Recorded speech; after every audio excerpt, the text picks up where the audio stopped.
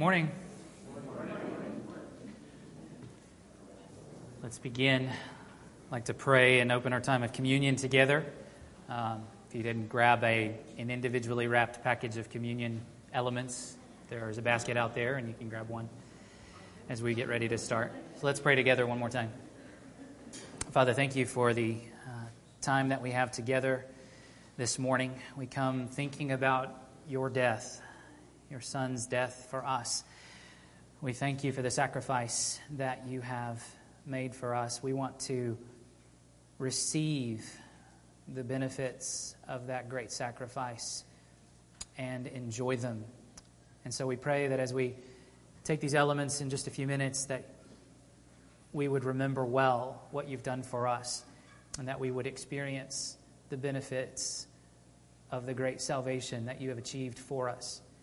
So we thank you for saving us. We thank you for loving us so much that you would send your Son to die for us. That is great love indeed. So thank you, Father, for your love for us. You've shown it to us beyond question, beyond doubt. So help us to rest in the love that you have provided. In Jesus' name we pray. Amen. As we think about communion this morning, we think about these elements, this bread, this juice. We are to be reminded of Jesus' death, his broken body, his shed blood, his death, ultimately. And I want to draw your attention this morning as we think about these things to John chapter 6, some difficult words that Jesus spoke that ran a lot of his followers off, ultimately. He said some hard things that they didn't understand at the time. Not even his own faithful followers understood what he was saying. But you and I now can read these words and understand them and not be offended or run off by them. So let me remind you of some of those words. John 6, verse 35, Jesus said to them, "I am the bread of life. Whoever comes to me shall not hunger, and whoever believes in me shall never thirst."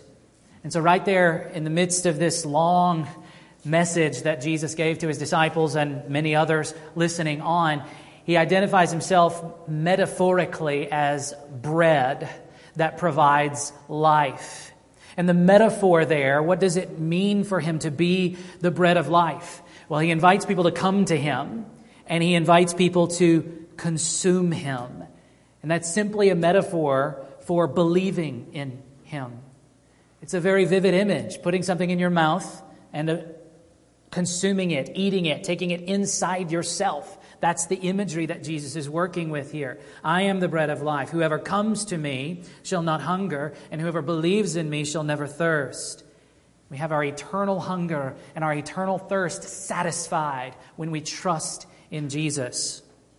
Going down a little ways, Jesus then said later on in this same teaching, verse 47, "Truly, truly, I say to you, whoever believes has eternal life. I am the bread of life." Then a couple of verses later, in verse 51, he says, "I am the living bread that came down from heaven. If anyone eats of this bread, he will live forever. And the bread that I will give for the life of the world is my flesh." And so Jesus is bread, and he gives bread. And he's talking about giving himself to be baked, if you will, to be broken and to be ultimately consumed, not only in death, but by his followers as we trust in him, as we receive him into ourselves. The climax of this conversation, verses 53 to 58, Jesus said to them, "Truly, truly, I say to you, unless you eat the flesh of the Son of Man and drink his blood, you have no life in you. Whoever feeds on my flesh and drinks my blood has eternal life, and I will raise him up on the last day. For my flesh is true food, and my blood is true drink. Whoever feeds on my flesh and drinks my blood abides in me, and I in him. As the living Father sent me, and I live because of the Father, so whoever feeds on me, he also will live because of me. This is the bread that came down from heaven, not like the bread the fathers ate and died. Whoever feeds on this bread will live forever." So you can perhaps see why the Jewish people listening to him would be so offended that so many of them would leave after he said these things. It's one of those issues of taking Jesus literally when he obviously intended to be taken figuratively. He was speaking metaphorically. But if you take him literally, well, that's a problem. Not only for Jews, but for anybody. To eat the flesh of the man Jesus would be problematic, literally. And we don't do that today. That's not what this is about. That's not what eating this cracker and drinking this juice is about. It is a figurative expression. It's a symbol that has significance and meaning for us. That as we take this cracker bread thing, we put it in our mouth and we consume it, we are to remember, Paul tells us. We're to remember what Jesus has done for us. That he voluntarily, willingly gave himself as bread to be broken and then to be consumed. We express our faith as we put this in our mouth. We express our faith as we drink this blood. We remind ourselves that it's the broken body of Jesus, his death, his suffering, his sacrifice, his blood poured out on the altar of sacrifice that pays for our sins, provides us with this eternal life that Jesus is talking about. And we need to be reminded of that. We need to remember that the life that we have today, that will last forever, is all because he gave up his life, because he volunteered to experience death, a death he didn't deserve to experience in any way, shape, or form. And so as we come to a time of remembrance, where we look at these symbols, where we feel these symbols, we taste them in our mouths, we need to remember. We need to remember Jesus' death for us. And so I want you to take just a few minutes to remember, but I want you to remember in a particular way. I want you to go ahead and open this up, if you haven't already, and hold the little cracker in your hand. Feel it in between your fingers. And remember the very real, very historical, very tangible body of Jesus, the man who died for you. And I actually want you to take it in your fingers and break it. And be reminded of how Jesus was broken for you. Take just a few minutes as Janice plays and reflect on that reality for yourself.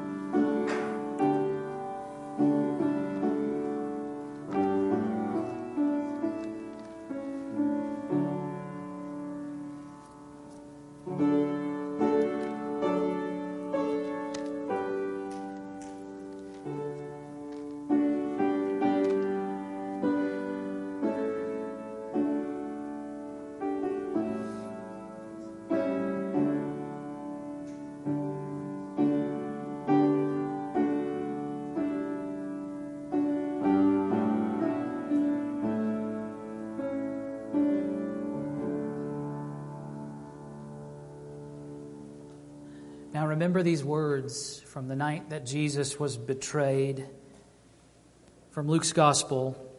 And he took bread, and when he had given thanks, he broke it and gave it to them, saying, "This is my body, which is given for you. Do this in remembrance of me." Let's take this bread together.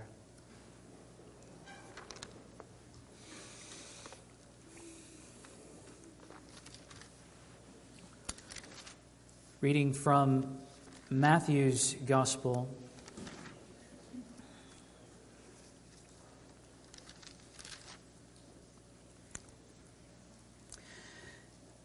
And he took a cup, and when he had given thanks, he gave it to them, saying, "Drink of it, all of you, for this is my blood of the covenant, which is poured out for many for the forgiveness of sins.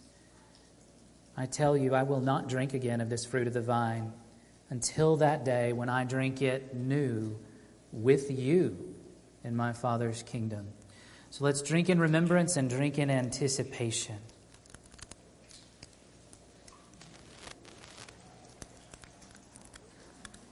Pray with me, would you, one more time. Father, thank you for the great gift that you have given to us, the great sacrifice of your Son. It's incalculable what you've done for us. And as we take these elements, these symbols into our body, we are helped. We are encouraged by the very tangible nature of what you've done. Your Son took on flesh for us. Your Son took on limitations for us. And ultimately, your Son was willing to be harmed, to be abused, to be broken, to be murdered, to pay a debt that he didn't accrue, but we have. Thank you, Father, for the lavish nature of your love, that you would love us to such a degree and in such a way. Help us to remember well. Help us to live our days differently because of what you've done for us. In Jesus' name we pray. Amen.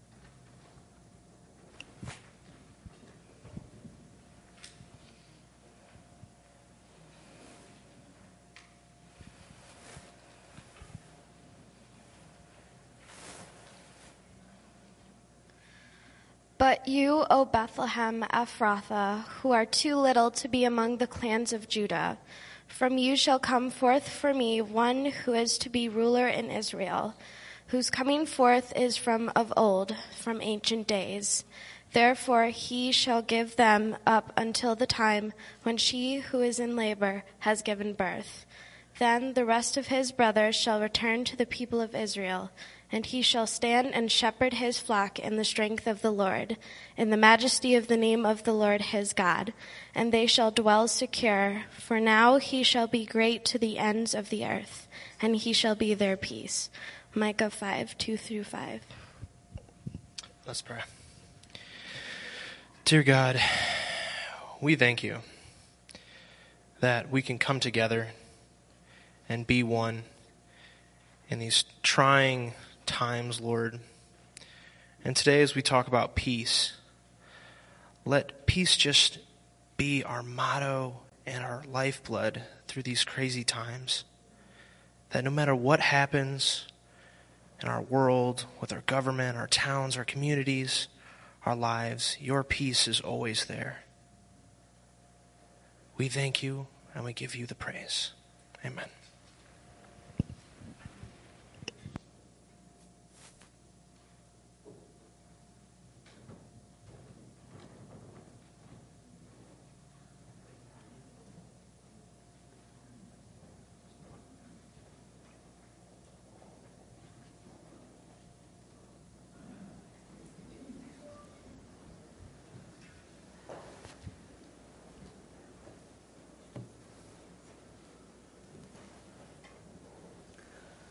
So why Bethlehem? Why did God choose to do it this way?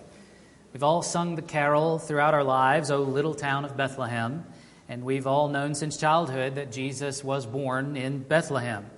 But why does it matter that Jesus was born in Bethlehem?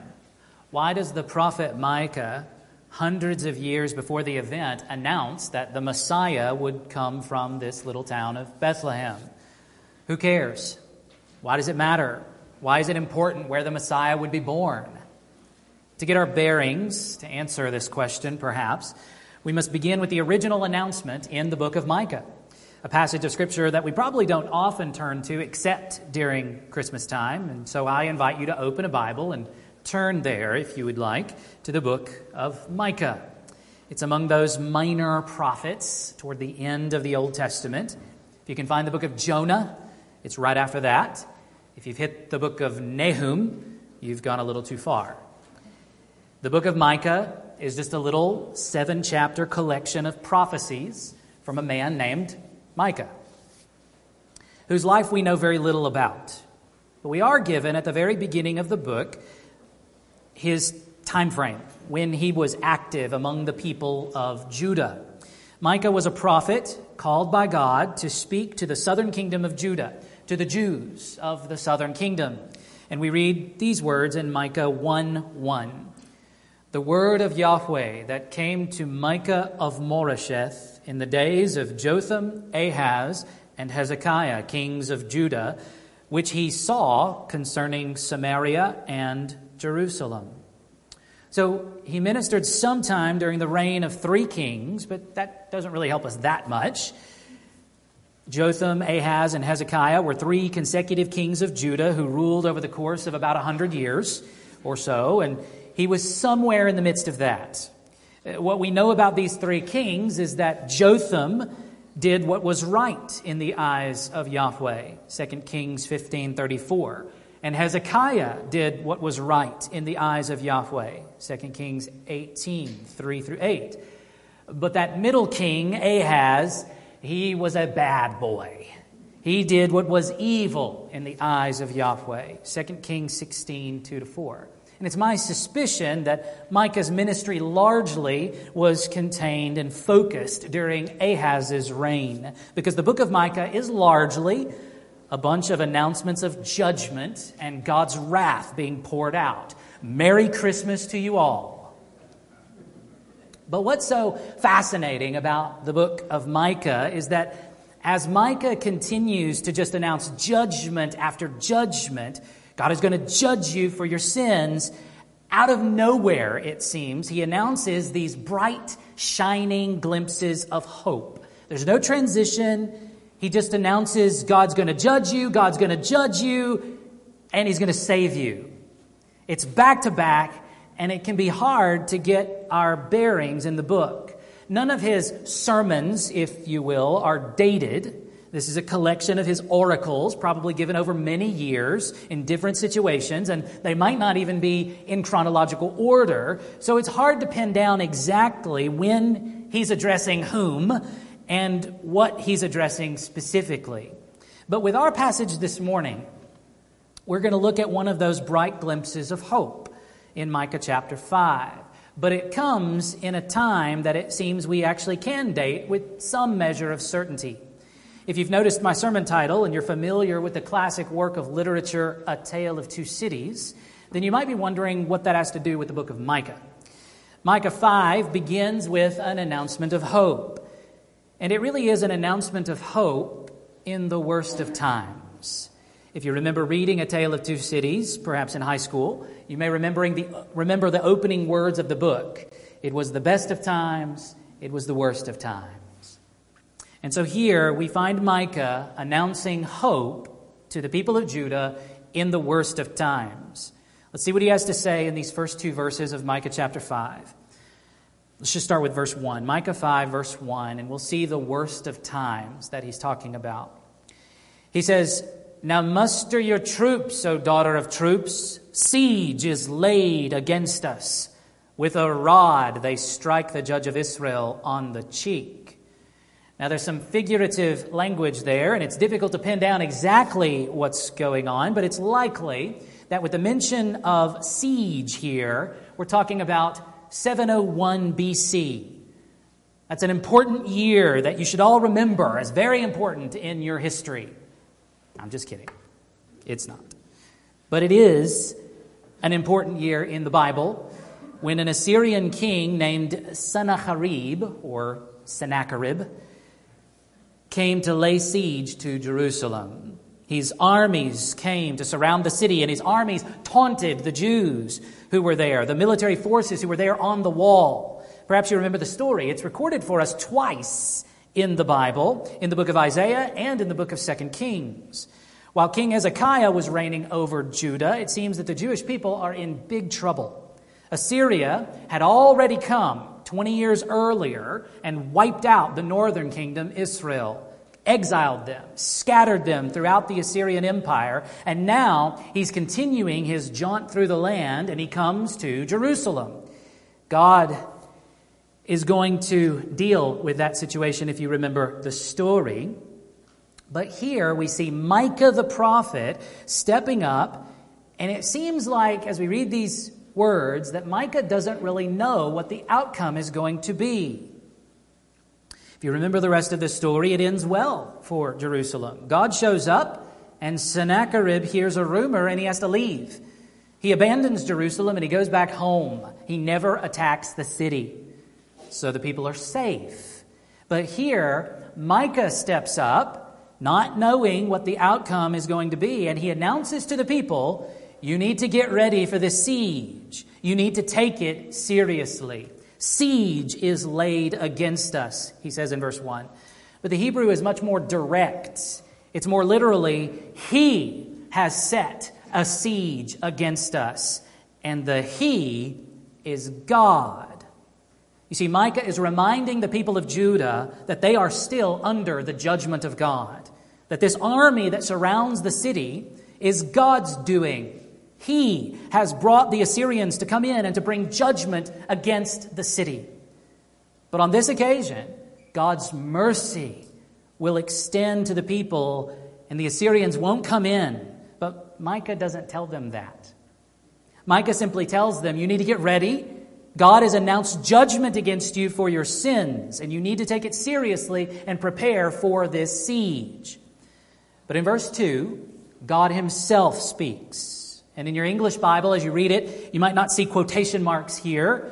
Some versions have them, some versions don't. But God himself speaks here directly. Micah warns the people, and of course it is God's word to the people through Micah. But God himself directly speaks in verse 2. He announces to them the hope that is coming. But it's not what you would expect. You see, in verse 2, he addresses the city of Bethlehem. You would expect at this moment that God would show up and announce hope to Jerusalem. He'd say, oh, Jerusalem, I'm going to send a ruler to rescue you. But no, it's not Jerusalem that is the object of God's address, but this little insignificant town of Bethlehem. The whole book of Micah can actually be sketched as a tale of two cities. In one sense, the story of the whole Bible can be sketched as a tale of two cities. Usually, the two cities that are being told about in the Bible are Babylon and Jerusalem. Babylon usually represents the bad guys, and Jerusalem represents the good guys. But in this particular instance, Jerusalem actually represents the bad guys. And the tale of two cities is not Jerusalem versus Babylon, but Jerusalem versus Bethlehem. It's very unexpected. So let's see this announcement of hope in verse 2. This is the verse that's so familiar to us because Matthew quotes it in his gospel and talks about Jesus in these terms. So let's see what it says in its original context. God speaks, "But you, O Bethlehem Ephrathah, who are too little to be among the clans of Judah, from you shall come forth for me one who is to be ruler in Israel, whose coming forth is from of old, from ancient days." So we might expect you, Jerusalem, but no, it's you, Bethlehem, this insignificant city. This town whose name means house of bread, whose first mention in the Bible is back in the book of Genesis, simply to tell where Jacob's wife Rachel was buried. She was buried near Ephrathah, Genesis 38 tells us. Ephrathah is the original name of this town, it seems, and it means fruitful.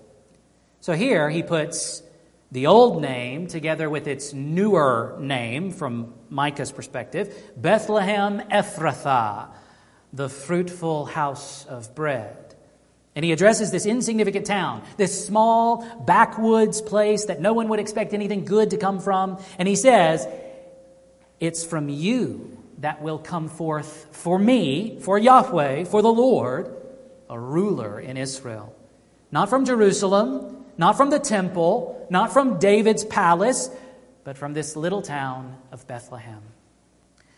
But in the final line, he describes this ruler who is coming. His coming forth is from of old, from ancient days. Now, many folks look at that line and they see it as a reference to the Messiah's eternal origin, that he is eternal. And that is true. He is. The Bible tells us in a number of places that the Son of God, who would be the Messiah, the Savior of Israel and the world, is eternal. He has existed always. But it seems more likely that this line is pointing in a slightly different direction. Whose coming forth is from of old, from ancient days, is simply to say his lineage goes way back to something really, really important and was prophesied long, long ago. And God doesn't come right out and say it directly here, but he seems to be pointing out that this ruler is going to come from the line of David, that his heritage goes back to the very beginning of Israel's proper monarchy, and he is going to be that Davidic king that the Bible speaks so much about, the one who we know, in fact, is Jesus. But here and now, in Micah's day, in the face of the siege, when it looks like all hope is lost, it looks like God's judgment is going to come, breaking down the walls and annihilating the people of Judah, the people of Jerusalem, there's this announcement of hope. But it seems so distant. This ruler is going to come? Well, when is he going to come? Is he going to come right now? Because the army's here right now. But no, he is going to come later. And yet, this is their true hope. Not an army that would come to save them. Not some other force that would overcome the Assyrians. That's not the hope that God wants to draw their attention to. Instead, it is the descendant of David, the great king who would come to right all wrongs and to set all things in their proper place. And so Micah elaborates on this and continues to describe this ruler who is to come in terms of a shepherd. If you look at verses 3 to 5, he's going to describe this ruler who is going to come and shepherd God's people. He's going to restore God's people, and he's going to be their shepherd. Look at what he says in verse 3. Micah speaks again here, Micah the prophet. Micah's heard this word from God in verse 2, this announcement of great hope. And so Micah, elaborates on it.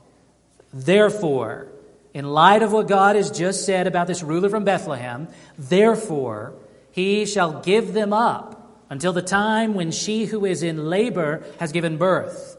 Then the rest of his brothers shall return to the people of Israel, and he shall stand and shepherd his flock in the strength of Yahweh, in the majesty of the name of Yahweh his God. And they shall dwell secure, for now he shall be great to the ends of the earth, and he shall be their peace. That first line in verse 3, you got to figure out who's he talking about here. You've got a bunch of pronouns, and you've got to think about who's being referred to. Therefore, he shall give them up until the time when she, who is in labor, has given birth. Who's he? Who's giving them up? Well, it's Yahweh. It's God who's giving them up to judgment. The people are under his judgment, even as he extends mercy to them on this occasion. They remain under God's judgment until the time when she who is in labor has given birth. Now, here we might be tempted to see a reference to Mary, the woman who gave birth to the baby Jesus, that we celebrate during the season of Advent. But the reference to someone being in labor and giving birth is something Micah's already talked about in an earlier announcement. And I want you to look back at this in chapter 4. On a different occasion, Micah speaks to these Jewish people and he mocks them. They're groaning in the face of God's judgment, but Micah mocks their groaning. And he announces that they're going to go into exile, that God has announced his judgment. They will go into exile in Babylon. But he also promises to save them and restore them. Micah chapter 4, verses 9 and 10. So Micah's addressing the Jewish people here. He says, "Now why do you cry aloud? Is there no king in you? Has your counselor perished, that pain seized you like a woman in labor? Writhe and groan, O daughter of Zion, like a woman in labor. For now you shall go out from the city and dwell in the open country. You shall go to Babylon. There you shall be rescued. There Yahweh will redeem you from the hand of your enemies." So Micah pictures the people of Israel as this woman in labor, as is so often done in the Old Testament. This woman experiencing these labor pains is a picture of the experience of being under the judgment of God, being in exile in Babylon. But the exile is going to produce something, and that's where Micah turns in chapter 5. This ruler will come from the people of Israel. That's the point. Yes, indeed, he would be born from the Virgin Mary, one of these Jews. But the point is that he is going to be among the people. He's going to be a man from the people of Israel, from among their own stock, who comes from these people who are under the judgment of God. These people who have no hope. And yet, this ruler is going to rise from this insignificant place called Bethlehem. And he's going to become their shepherd, the shepherd of his people. After he's born, when she who is in labor has given birth, that's when their judgment will end. That's when God will stop giving them up to their enemies. And then after that, Micah says, the rest of his brothers, the brothers of the ruler, the brothers of this shepherd, shall return to the people of Israel. This is a picture of the restoration of the people, the coming back of the people, the coming back together of the people of Israel. God's faithful people becoming whole again after they've been broken because of their sin, broken because of their idolatry, broken because of God's judgment. His brothers will return. Notice how he calls them that.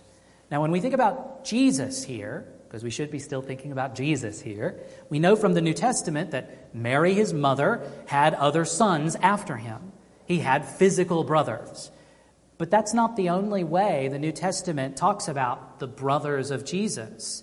Jesus himself, perhaps you remember, on an occasion in his ministry when he was out teaching, some people came to him and said, "Your mother and your brothers are looking for you."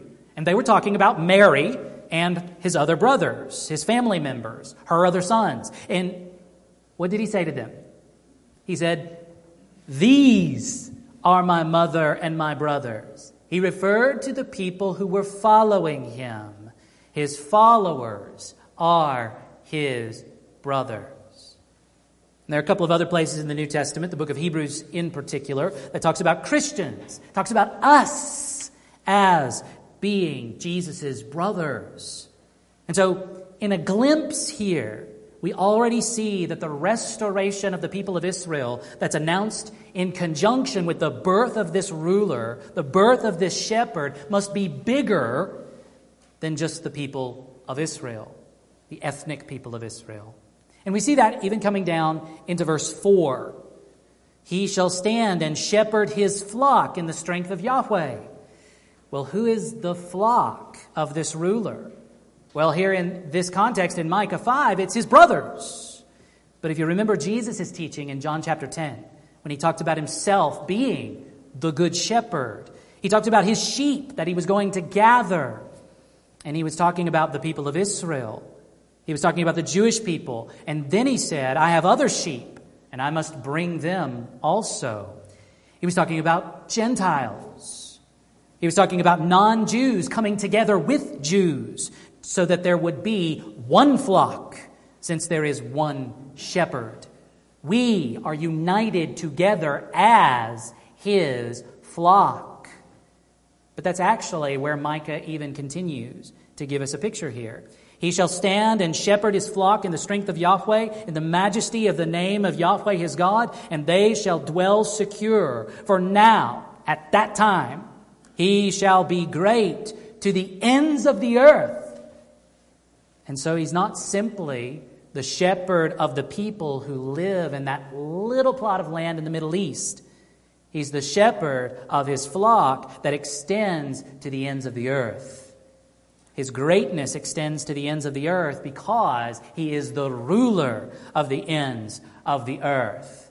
Perhaps you remember the promise in Psalm 2 to the descendant of David. He says, "Ask of me." He's saying, "You, the Messiah, the descendant of David, ask of me, God. Ask of me, and I will give you the nations, the ends of the earth as your heritage." And Micah picks that up here.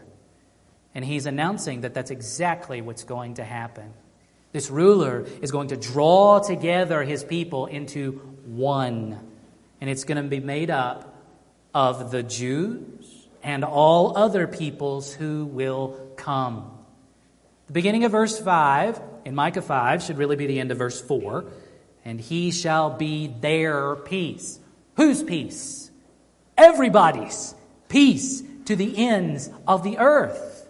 Peace among all peoples. Peace between Jew and Gentile. Peace between man and God. This is the ruler who will be peace embodied. Just as Pastor Ken last week showed us from the New Testament that Jesus is our hope, so also he is our peace.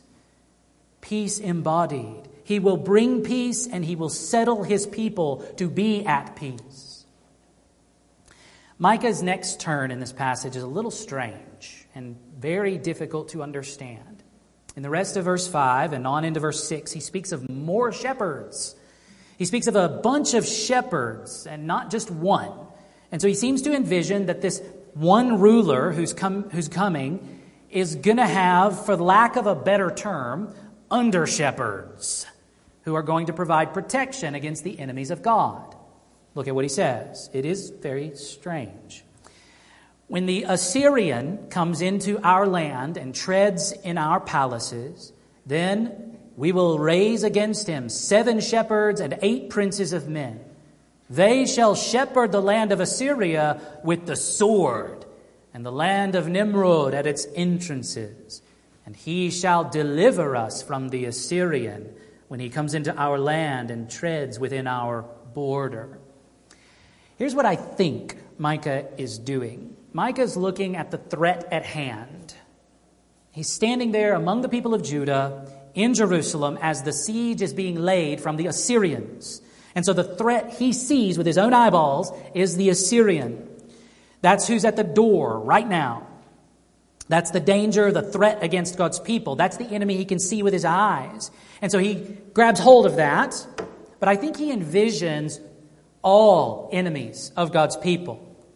All enemies of God himself. Those who come against God's people are essentially embodied in the threat at hand, the Assyrian. And I think it can be extended out to all enemies of God's people. So he's picturing a time after the shepherd has come. He's picturing a time after the shepherd has established peace. And yet there's still a threat. There's still danger. What will they do? How will they deal with the threat? It says, we will raise against them 7 shepherds and 8 princes of men. This, I think, is a figure of speech. You've probably seen it before, if you remember from the book of Proverbs, for example. We have this little poetic form. They'll talk about 3 and then 4, 3 and then 4. The book of Amos does the same kind of thing several times. And it's simply a poetic way of saying a whole bunch, with sometimes an emphasis on the last one. But here, the number is 7 and 8, for whatever reason. But I don't think he's got in mind 7 or 8 particular individuals. It's a figure of speech. It's a strange one to our ears, at least, but it's pretty common in the biblical world. Referring to 7 shepherds and 8 princes of men is simply a way of saying there's going to be a bunch of them.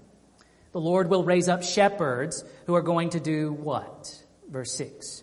They are going to shepherd the land of Assyria, the threat at hand, with the sword. Now again, I think he's using the threat at hand, the Assyrian.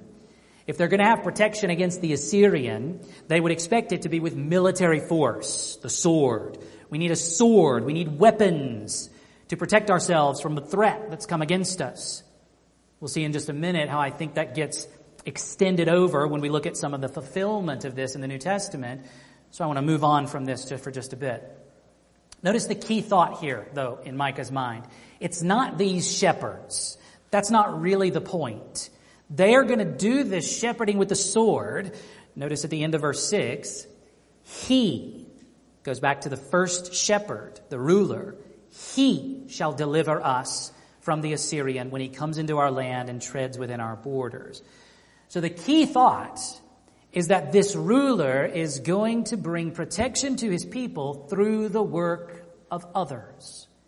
He's going to use under shepherds, if you will, to protect his people. That's the key thought, I think. Now, if this announcement from Micah the prophet to these Jews in Jerusalem is supposed to announce hope in the worst of times, as I think it did, when we look at the fulfillment that's given to us in the New Testament, we find that the fulfillment of this prophecy results in the best of times. So I invite you to turn in your Bibles to see some of this fulfillment. Matthew chapter 2 is where we'll begin. The ruler has been born. Matthew chapter 2 is the famous one that we're most familiar with. Matthew chapter 2, verses 1 through 6. This is one page of the Christmas story. Matthew 2, verses 1 to 6. Now, after Jesus was born in Bethlehem of Judea in the days of Herod the king, behold, wise men from the east came to Jerusalem, saying, where is he who has been born King of the Jews? For we saw his star when it rose and have come to worship him. Now pause there for just a minute. Notice something I think we tend to overlook. Most of the time we talk about the Star of Bethlehem. We talk about how it leads the wise men to the baby in Bethlehem. And eventually it does. But notice that at first they see the star, but they don't go to Bethlehem. They go to Jerusalem first. They go to Jerusalem and say, where is he supposed to be born? The star didn't tell us that. Verse 3, when Herod the king heard this, he was troubled, and all Jerusalem with him. And assembling all the chief priests and scribes of the people, He inquired of them where the Christ was to be born. They told him, in Bethlehem of Judea, for so it is written by the prophet, and you, O Bethlehem, in the land of Judah, are by no means least among the rulers of Judah, for from you shall come a ruler who will shepherd my people Israel. Now, if you've been paying attention, you'll notice that that's not exactly the way it reads in Micah 5:2. It's a little bit different. Basically, these scribes have taken Micah 5:1 through 6, the whole passage, and kind of summarized the point. They got the main piece here. Bethlehem is the place. But then they brought in this language of the ruler who will shepherd my people Israel. That was an important feature of this prophecy that they wanted to bring out. So we have evidence here that at least some Jews in this time period read Micah 5 and recognized that it was talking about the birth of the Messiah. So that is one aspect of the fulfillment. The ruler has come. He's been born. That's what we see here. The ruler has been born in Bethlehem, as the prophet said. Now flip to Ephesians chapter 2 to see another element of the fulfillment of this prophecy as the New Testament writers talk about it. Peace has come. Ephesians chapter 2, verses 14 to 16.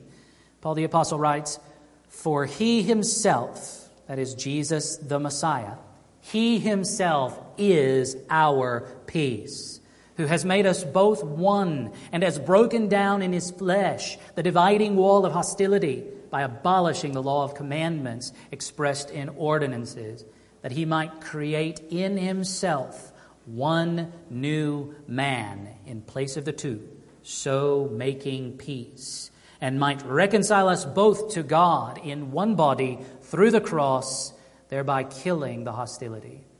If you remember from Ephesians 2, this is Paul's great statement about peace in the body of Christ. And his focus is Jew and Gentile together with God.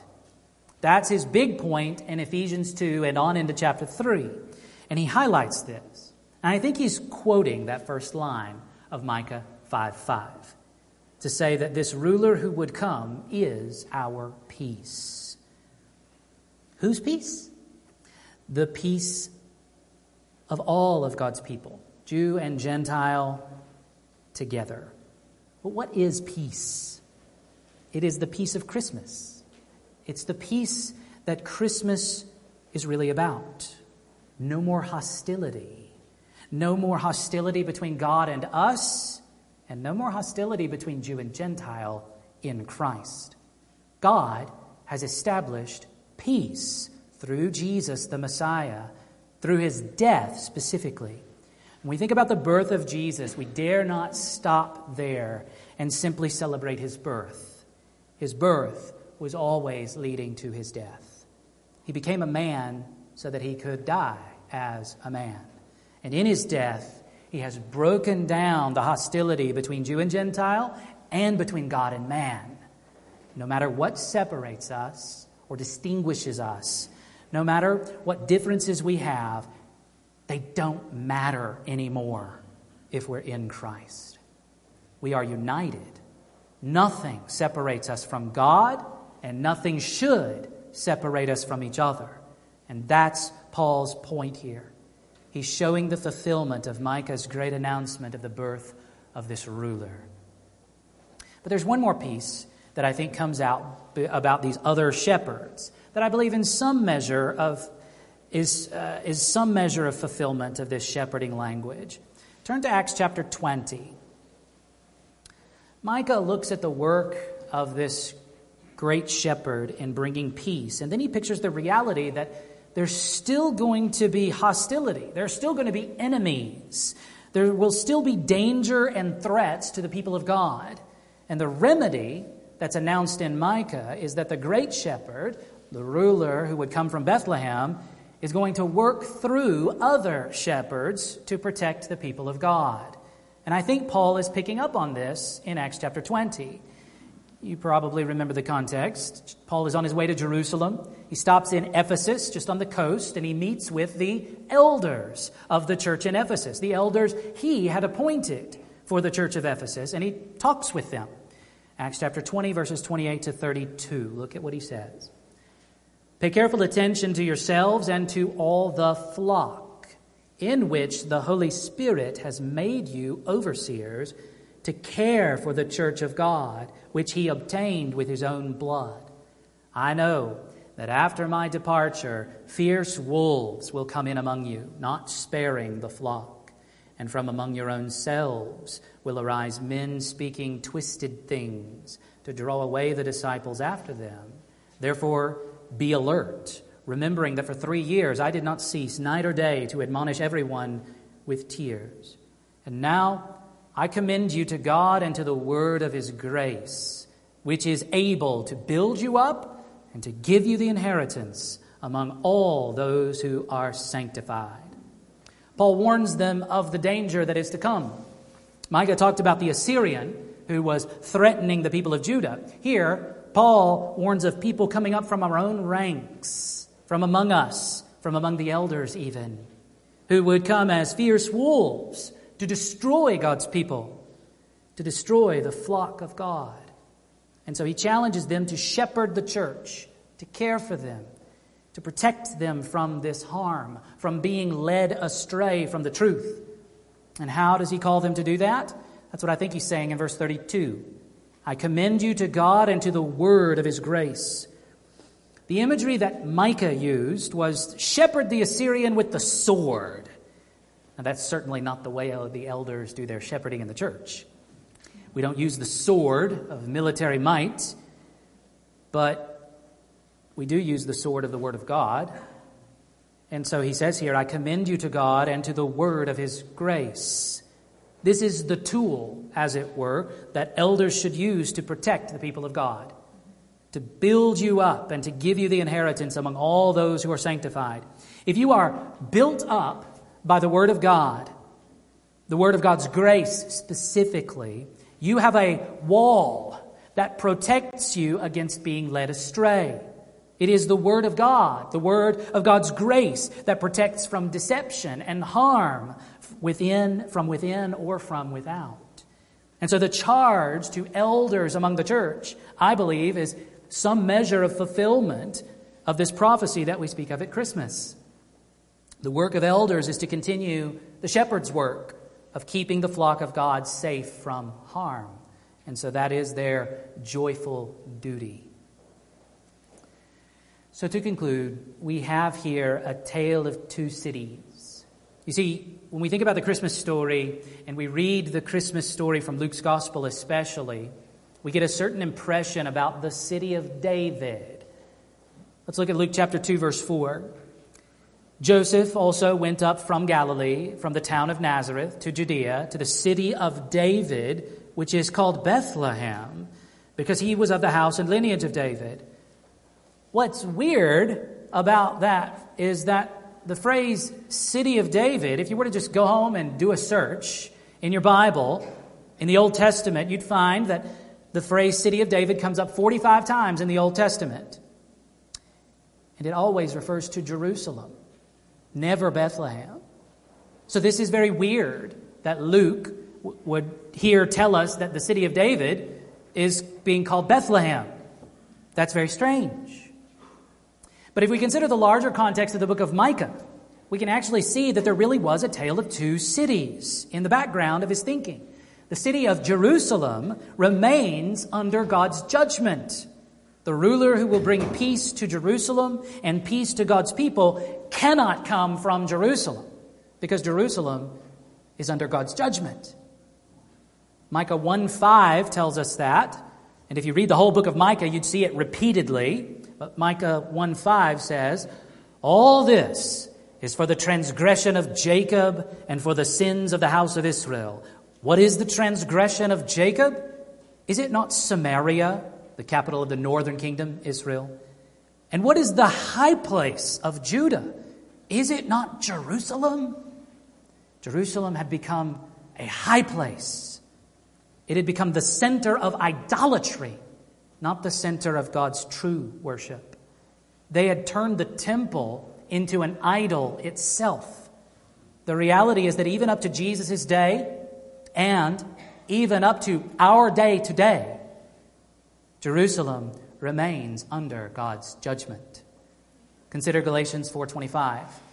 Paul is drawing on the story of Hagar and Sarah from the book of Genesis, and he says this: Hagar is Mount Sinai in Arabia. She corresponds to the present Jerusalem, that city you can plot on a map in the Middle East.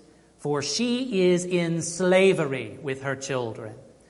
Slavery is a picture of being under the judgment of God. Slavery is what your reality is when you are outside of Christ. When you are under the judgment of God, you are in slavery. And that is true of the people of Jerusalem, the city of Jerusalem in Paul's day, and certainly still today. For those citizens of Jerusalem, the earthly Jerusalem, who reject Jesus. Therefore, the ruler cannot come from Jerusalem because Jerusalem is under God's judgment. And so God brings the ruler from Bethlehem instead. But that still doesn't tell us why Bethlehem. We've got to consider David's greater descendant to see why Bethlehem. What we've seen so far tells us why not Jerusalem, which is not really what we're interested in at the end of the day. So let me give three kind of reasons that I think I can pull from Scripture appropriately that might get at the answer of why Bethlehem. It is fitting that the Messiah would be born in Bethlehem for these three reasons. First, the Messiah was to be David's greater descendant. Perhaps you remember the story from Matthew 22, 42 to 45. The day before Jesus is crucified, he has an argument with the scribes. He actually picks this argument himself. He raises the question, whose son is the Christ supposed to be? And they answer correctly, David's son, David's descendant. And then he poses a question that they cannot answer. Why then does David say, and he quotes Psalm 110:1, he says to them, why does David say, Yahweh says to my Lord, sit at my right hand until I make your enemies my footstool? How is the Messiah David's son if he is David's Lord? And they're stumped. The son of David would be his Lord. He would be greater than David. Thus, in order to establish that connection, it's fitting that the Messiah would be born in Bethlehem because David was born in Bethlehem. What else can we say?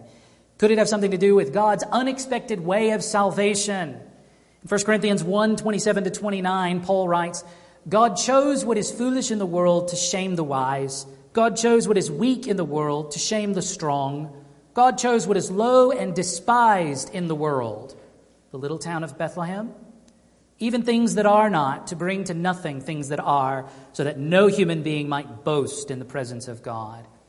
It's fascinating to me that in the Bible, there are two Bethlehems. Both of them are relatively insignificant until the Messiah is born in one of them. But today, there are somewhere around 40 cities called Bethlehem around the world. Its significance has greatly increased because we look at it now very differently from the way it was originally defined. And I wonder if the world has kind of missed the point. Its very significance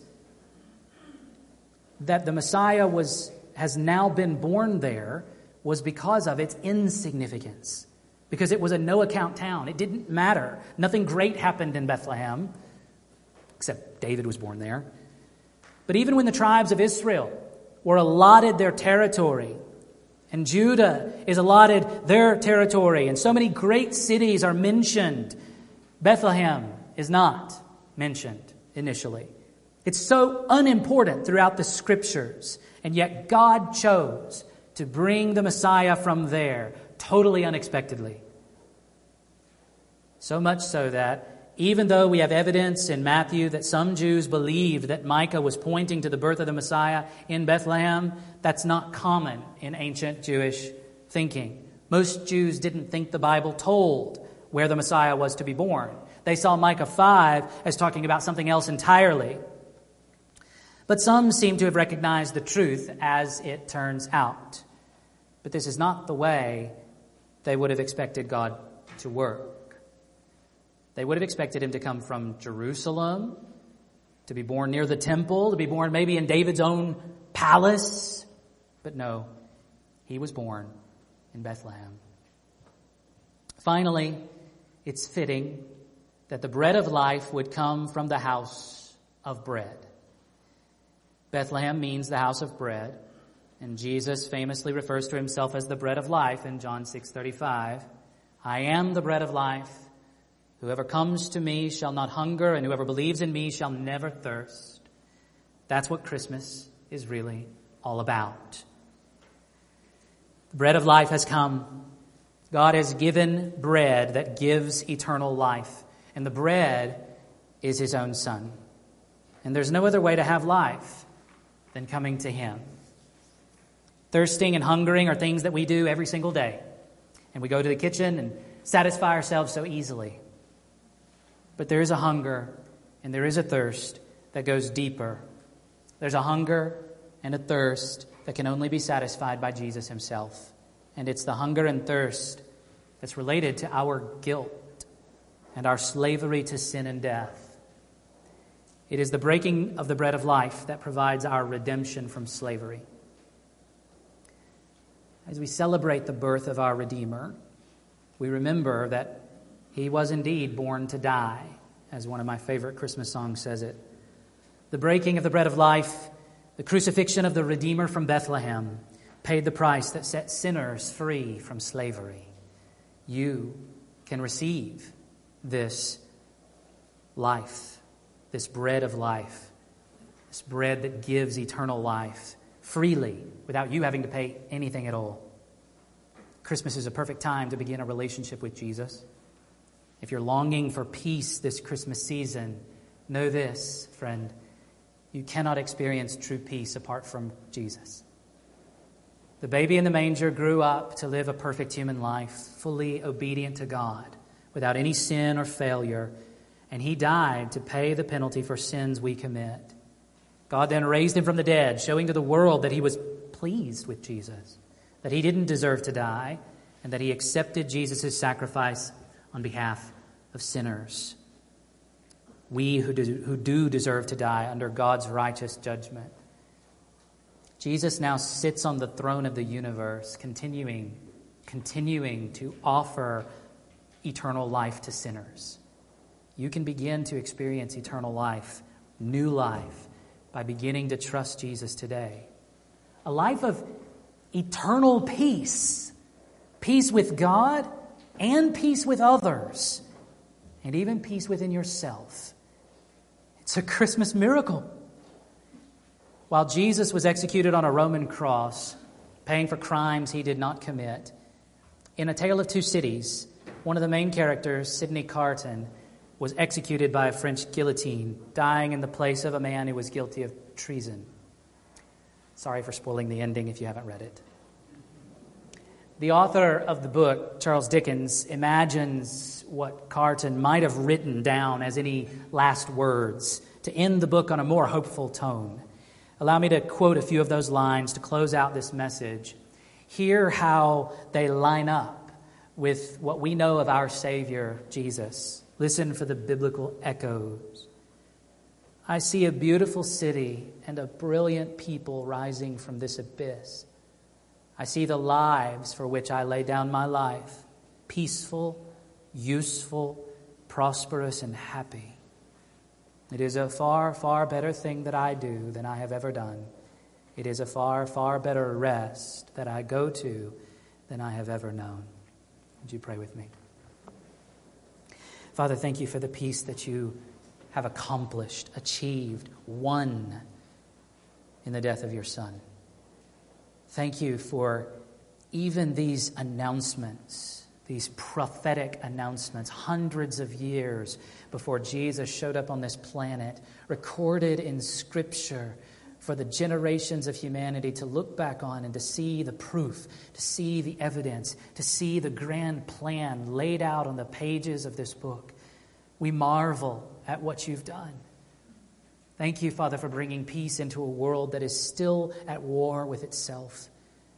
we experience all too much the strife and the hostility and the conflict that is ongoing.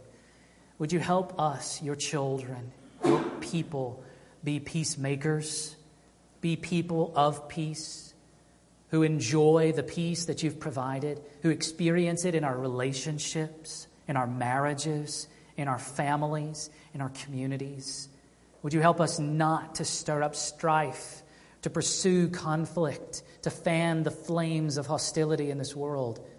Oh, Father, let us douse them with the water of your peace. Thank you, Father, for the gift of Jesus. Thank you for this season where we can celebrate him openly and eagerly and joyfully. Fill us up with that joy. Fill us up even with the experiential peace that comes from knowing that you are no longer our enemy. You are our friend. You have made us your friends. Thank you, Father, for being willing to love your enemies and to even send your Son to die for your enemies. Father, thank you. We rejoice in the work that you do as you bring life. You give it so freely. It costs so much, but it costs us nothing. And so we thank you for your grace. In Jesus' name we pray. Amen.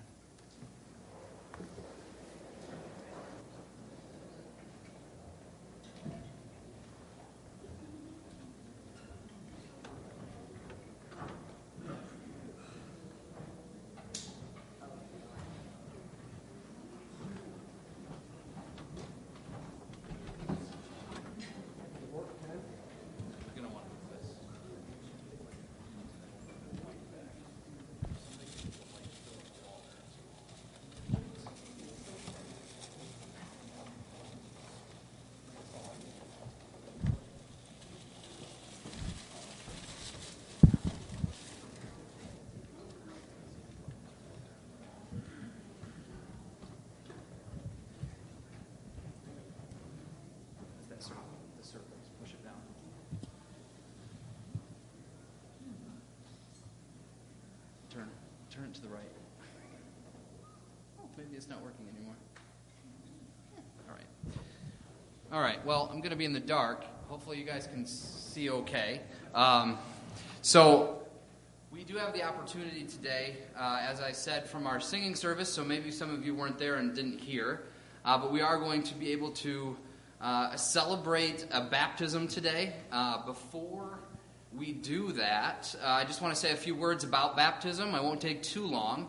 I think most of you, if you've been in our body, have seen baptism before here.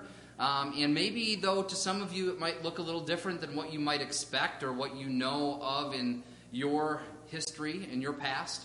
As we baptize here, we believe that the Bible is very clear that baptism does not save a person in the sense of it does not give them eternal life.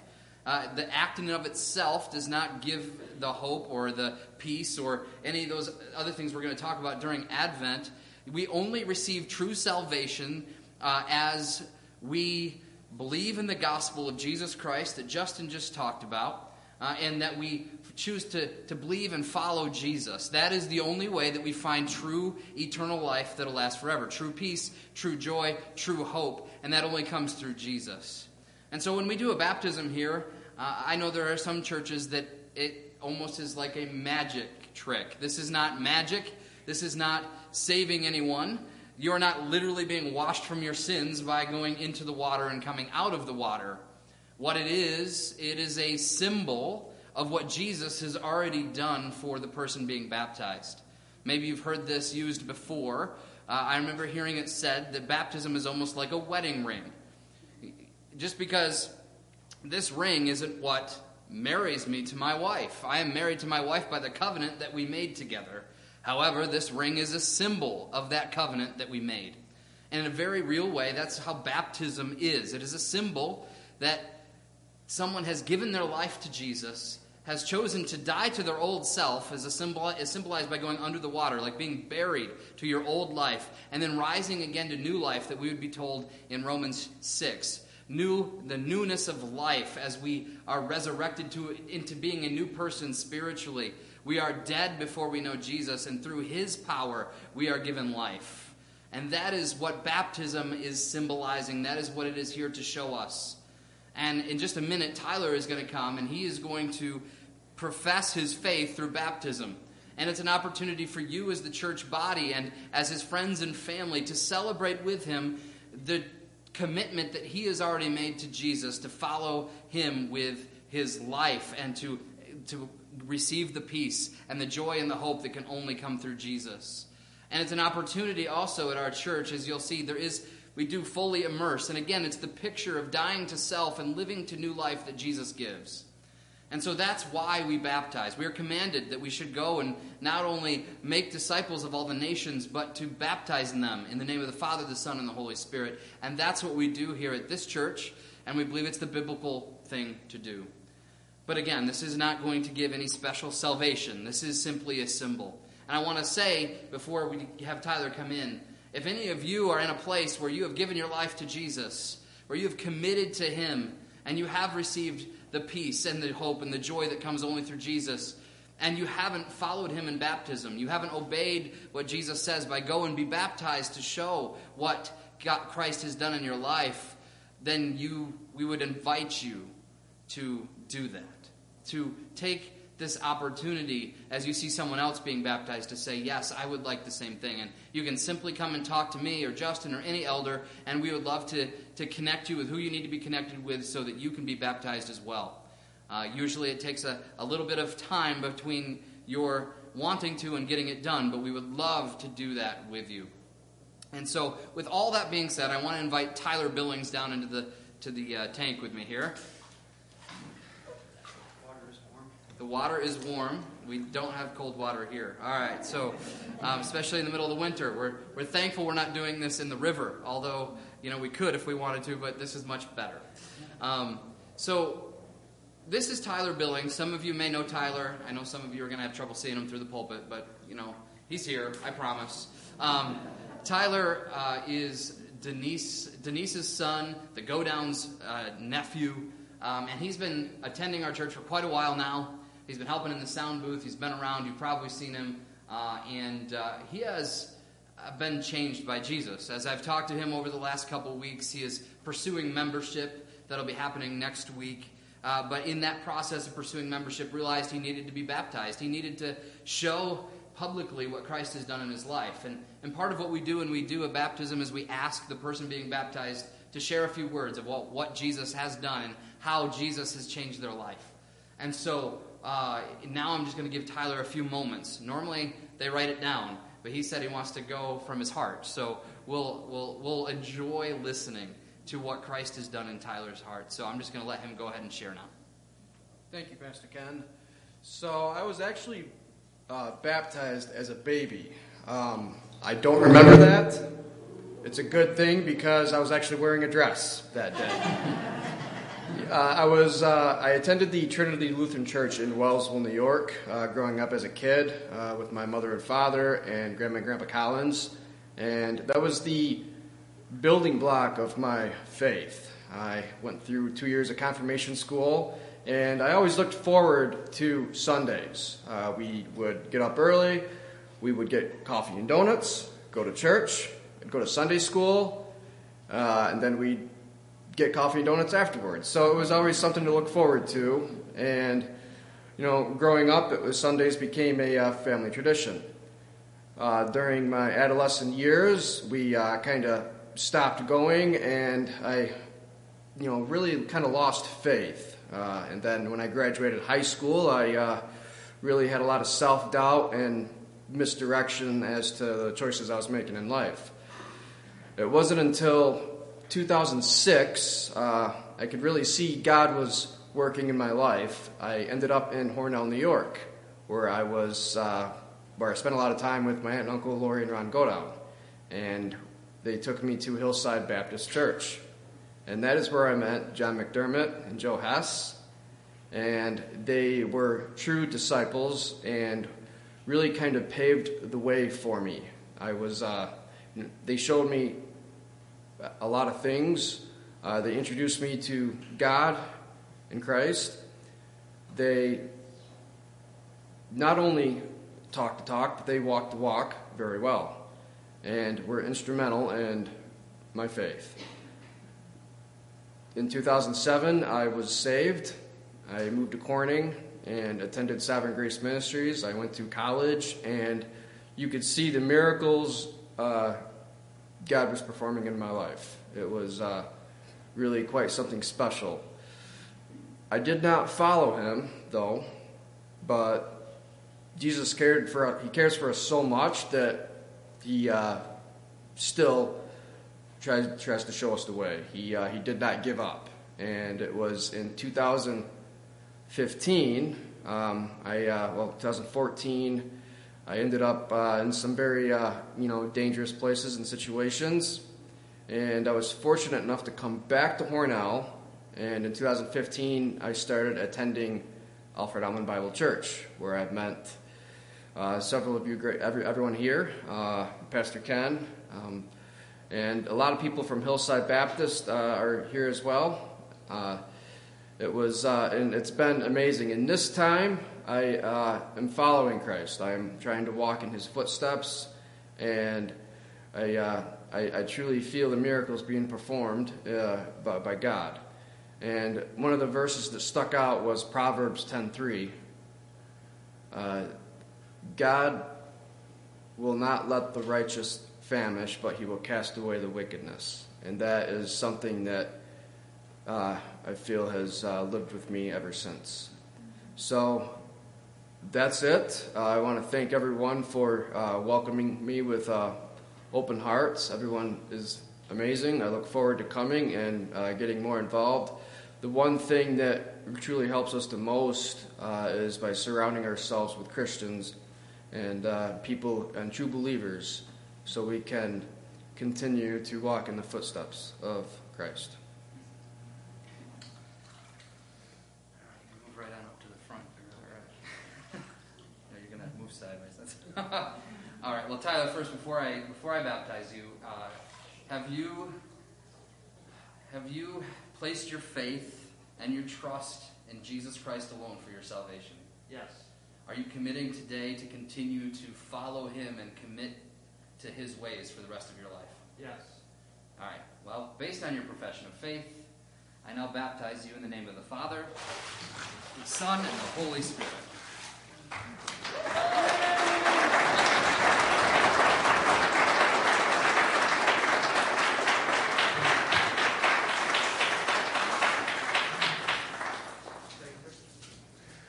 All right, well, I'm just going to close our service in prayer at this point. But I did want to mention, again, this is a beautiful moment. I want you to, Tyler's going to have to get some time to dry off and change, but once he does, welcome him in this endeavor of his life. He is committing to follow Jesus fully, and that is being seen today by this act.